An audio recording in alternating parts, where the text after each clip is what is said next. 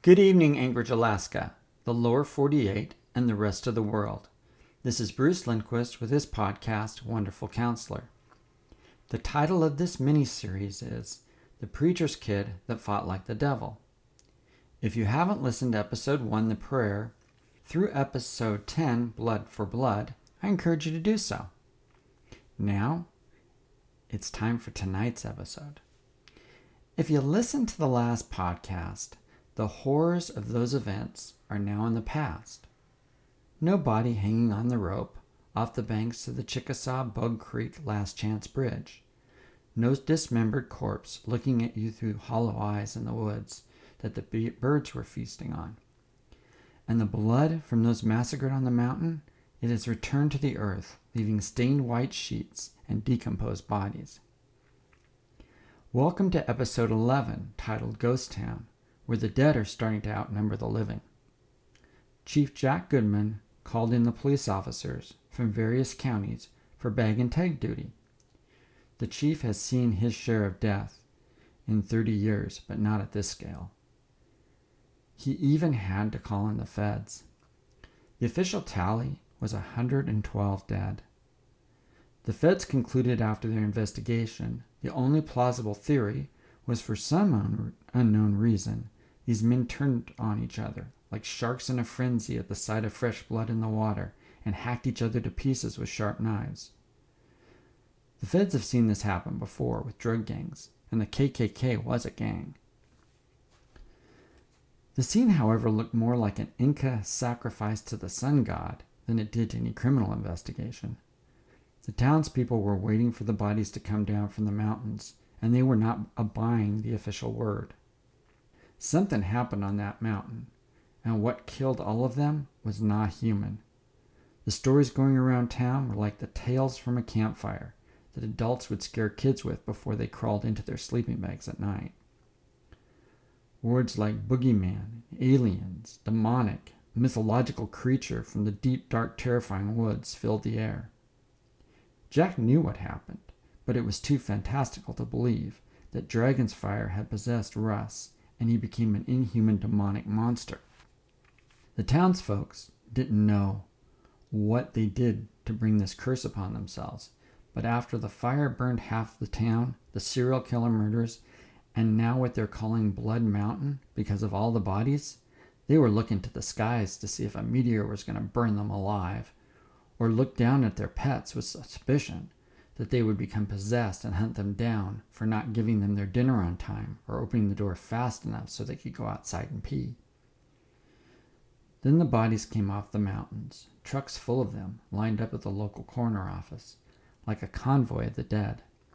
Emergency measures were put in place, as the risk of disease from the corpses was given high because of weather conditions.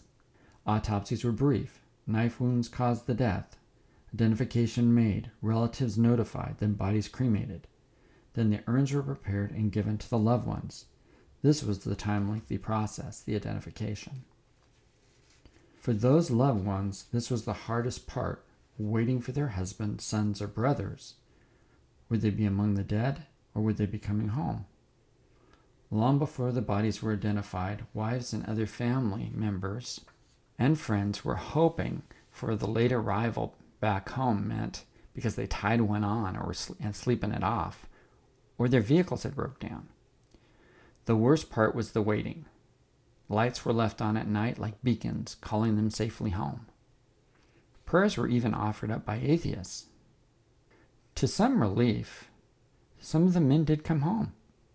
Wives were never more glad to see hungover husbands in their lives. But walking through town, it became obvious who was not there. Many politicians and police officers, a few judges, local businessmen, some pastors, the entire gas station staff, stores, markets, mostly empty, and some farmers and teachers in school. It seemed the dead came from all walks of life, and they were united in their hatred for black people. As their bodies were identified, sure enough, so many prominent, well-respected men had been part of the KKK, and went from being wrapped in their robes and hood to being burned and urned. For May, the wife of the local mayor, it was just too much. since she lost her husband and a son on that mountain. Although she hated alcohol, even the smell of it, she plugged her nose and started drinking from a fifth. She drove her car up what was now called Blood Mountain and weaved up the treacherous road and stopped at the peak of the mountain. She looked at the yellow tape blocking the crime scene. She got out of her car, pushed her way through the tape, and walked in where the massacre took place. She sat in the outline of the bodies and just kept drinking. She finished the bottle and left it there and got in her car to drive home. Her tears flooded her eyes more than a torrential downpour of rain, and combined with the effects of the whiskey, she didn't see the turn in the road, and her car flew off the mountain, crashing on the forest floor below, bursting into flames. The liquor store owner took advantage of people's pain and kept the store open 24 hours a day and jacked up the prices. It was the most prosperous business in town. So many were trying to drown their sorrows away, and instead, some didn't wake up, and they joined their loved ones in death's arms. Terry, who is now a widow of 40 years of marriage to that gas station owner attendant, lost 7. She decided to take a .45 and play Russian roulette. With each shot, she loaded another round in the chamber, and by the time the bottle was empty, she lay in a pool of her own blood. The pastor's wife named Vicky also lost her husband, a brother, ushers, and so many members of their church. She sat with all the grieving wives. She was determined not to lose another one to suicide. She went from house to house, meeting with families. She had to try to at least stop the bleeding. She comforted their children, and after memorial service, she had a service for all those who were grieving. Vicky from the pulpit addressed the community. I come to you not as just your pastor's wife, but as a wife and mother who also has experienced loss that seems unbearable. As you know, some women have taken their own lives in grief. I'm here to share with you there's another way. I know it seems like our town is cursed, and you hurt beyond imagination, and you do not know how you will go on living. The answer isn't in the bottle, but in the book, the Bible. You have a choice to make, and I cannot do it for you. You can let Satan win, and let your would-haves and could-haves and might-have-beens haunt you for the rest of your life, and rage against God at your departed loved ones and yourself, causing bitterness and hatred. But you have seen where that hatred leads, and that is to more death. For there is no torment, and hell hath no more fury than self-condemnation. How one deals with grief and loss either creates a monster that carries with it a tsunami of emotion, which if it goes unbated destroys all in its path, as hurt people hurt people. Haven't we learned that lesson enough? Or we can feel and heal in the community with each other, on that the wave of our pain come crashing against the cross of Christ like thunder, who will not leave or forsake us, who does not condemn us, and who will walk through us in our pain and those hard questions with his Holy Spirit in truth of his word, who is the only one who is able to take that level of pain and condemnation and bring peace to your and my tortured soul. The hatred that possessed and killed our men must stop now, or it will infect our children and their children. It is time to renounce our covenant with hate and be a church that is not known for its secret KKK society, but a body of Christ that loves like Jesus does. Now, the reaction with these ladies and their children was one you would expect. Some were ready to receive the Holy Spirit when it fell. They broke their agreement with hate through the blood and broken body of Christ. Not all, however, were ready to let go of their agreement, and dragon's fire still burned deeply in them. And they went away carrying with them their darkness and hate. Vicky would continue to minister to those, and each night, instead of staying in her empty house, she would have dinner with these widows and their children, and as a result, under Blood Mountain and all the carnage, over time, many of these women and children's lives did heal. Vicky knew it was time to take a drive into the country, and Grandpa the old preacher welcomed her. How do we bring this community together, she asked him. There is still so much hate. Grandpa responded, Sounds like you made some really good progress trusting the Holy Spirit. I'm sorry, she said. What these evil men did to all of you, I'm as guilty as the rest of them. The old preacher's eyes softened.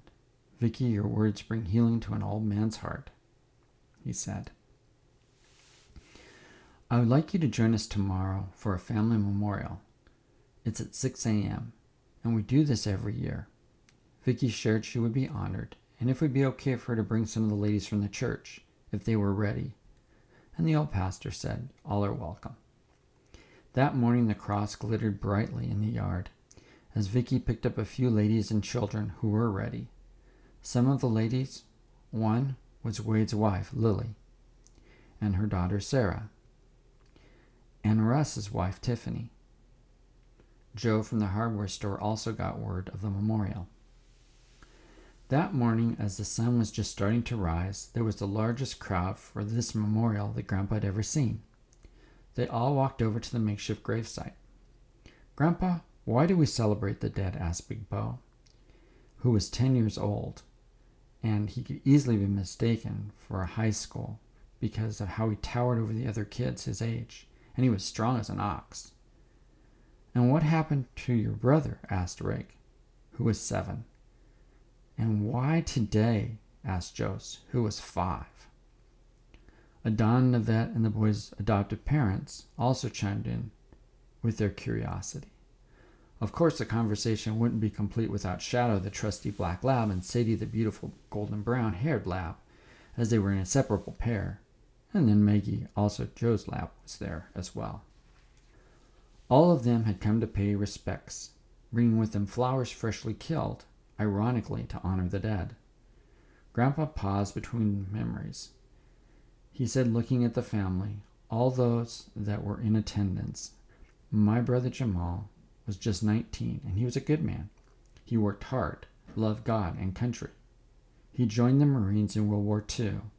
In Normandy, France, on the 6th of June, 1944, 29,000 were killed, and 106,000 wounded or missing.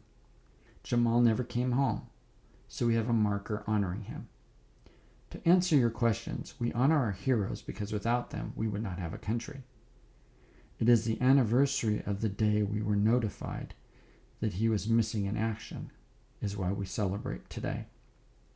You see, we don't just honor him, but all those who sacrificed their lives and didn't come home.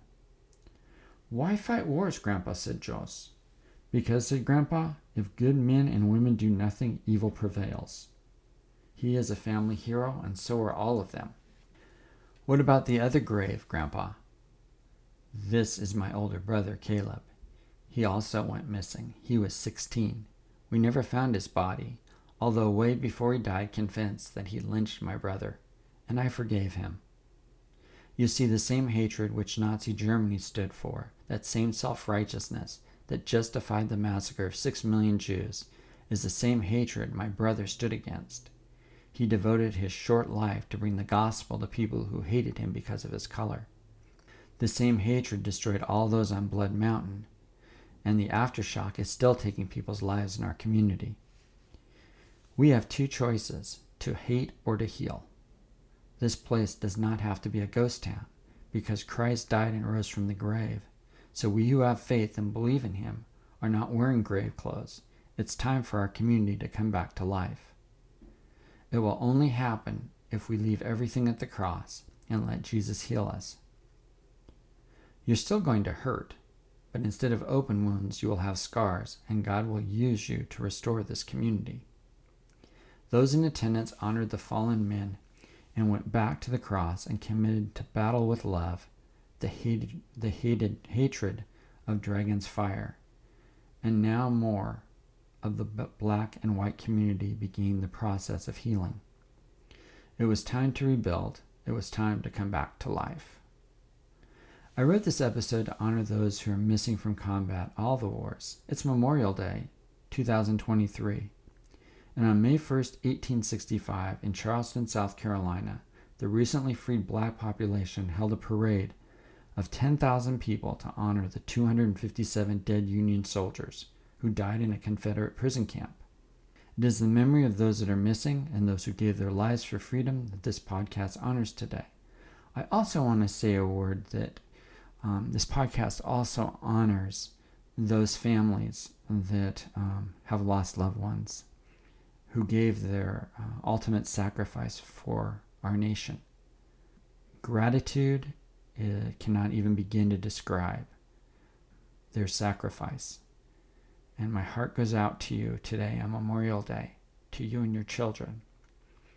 And may the Lord comfort you and bring you his peace.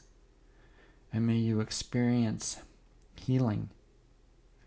And may God use you mightily to bring his message of love to a world that's dying in hatred. Join me next week for episode 12 of Wonderful Counselor Podcast, and have a blessed Memorial Day weekend.